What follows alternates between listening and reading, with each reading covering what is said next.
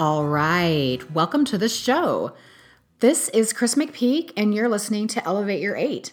This is a brand spanking new podcast about productivity and time management, and I'm fairly nervous because there are a ton of these podcasts out there, and I hope to bring a different spin on this topic and provide interesting and new viewpoints to the issues, and hopefully just really bring you guys some needed value on how you're managing your time. I'm also committed to this being a weekly 15-minute show. I want the podcast to be palatable so listeners can digest the details in a short amount of time. We'll play with that a bit and see how it goes. So to reiterate, my name is Chris McPeak. I'll be your host. I'm an educator, blogger, and guru in higher education. I have worked at colleges and universities for about 25 years and have just recently jumped into the entrepreneur stadium. I run a nonprofit swim team with my husband in North Los Angeles, and this podcast came out of a theory that I have related to time management that is the subject of my second book, Elevate Your 8. And in fact, today's introduction episode is being sponsored by that very publication, which I will discuss shortly. Just to give you a few more details about me, I'm a swimmer, a knitter, a karaoke junkie, and a married furry mama. My dog's name is Duke. My husband's name is Charles. We've been married for almost 24 years. Okay, so what is Elevate Your 8 anyway? The theory behind it is incredibly simple and a matter of basic mathematics. Every day has a workable 24 hours.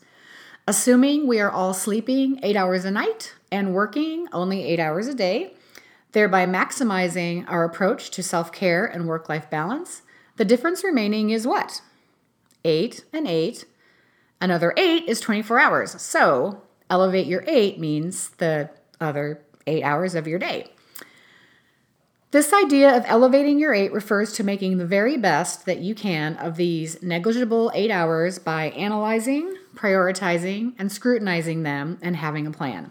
You can absolutely, positively dominate your day by elevating your 8. The show format will be some solo stuff, but I also want to interview regular people and have them share their experiences in applying this theory and practice to their daily lives. If and when I'm lucky enough to attract some productivity experts, we can get their take on how our listeners can develop new skills and tricks for each of the 8-hour sections of our day. So I know you're thinking, okay, Miss Chris McPeak, that's great, but no one works 7 days a week. So what about the weekends? How does the weekend figure into your theory? I'm so glad you asked. The weekend, in many ways, serves as your extra or bonus time that, when used intentionally, can help close out your weekly to-do list as well as involve and entertain your family and friends. So does that make sense? Pretty clear? I've been interested in the notion of work-life balance for about 10 years now, but the time management and productivity aspect is something I experienced quite some time ago. My second job out of graduate school was a residence life coordinator position at a small private liberal arts institution in St. Louis, Missouri. My supervisor and one of my colleagues presented a fantastic program on time management using these little cutouts of clocks in blocks of time. So you would receive an envelope featuring blocks of 10 hours, 5 hours, 2 hours, and 1 hour, adding up to the 168 hours that you have every single week. Participants would allocate their time for their various daily and weekly activities and see exactly how much time they use during the week. A person can absolutely learn a lot about his habits, her habits, and priorities with an activity like this. I've taken that activity with me to all of my subsequent jobs in higher education, where I've presented it to students, faculty, and staff, and I even presented this session to a facilities management department.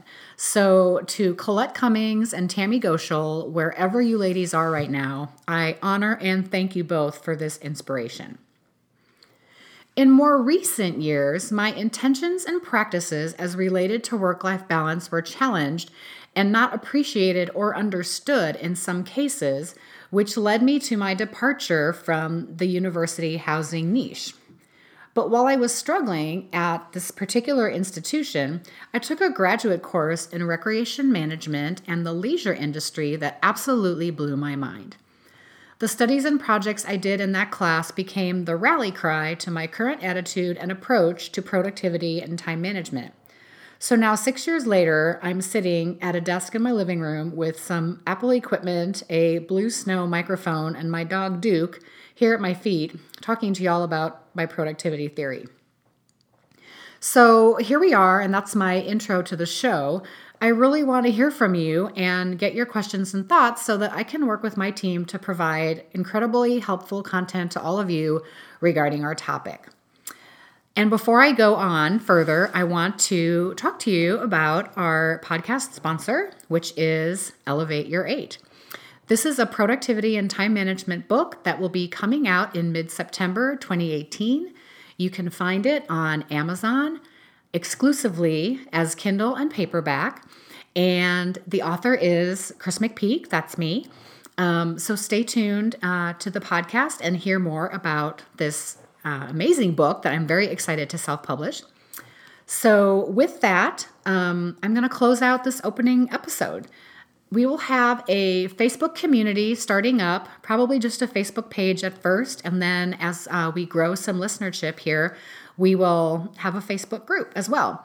The Facebook community, of course, is Elevate Your 8, and please come post or message me your questions there. And while you're there, go ahead and get on our mailing list. You can learn more about me and my company and my husband's company by going to www.silverpeakdevelopment.com. And to learn more about our swim team, you can go to www.silverpeakperformance.com. You can look for me on Instagram at Christmaspeak. That's KRISMASPEAK.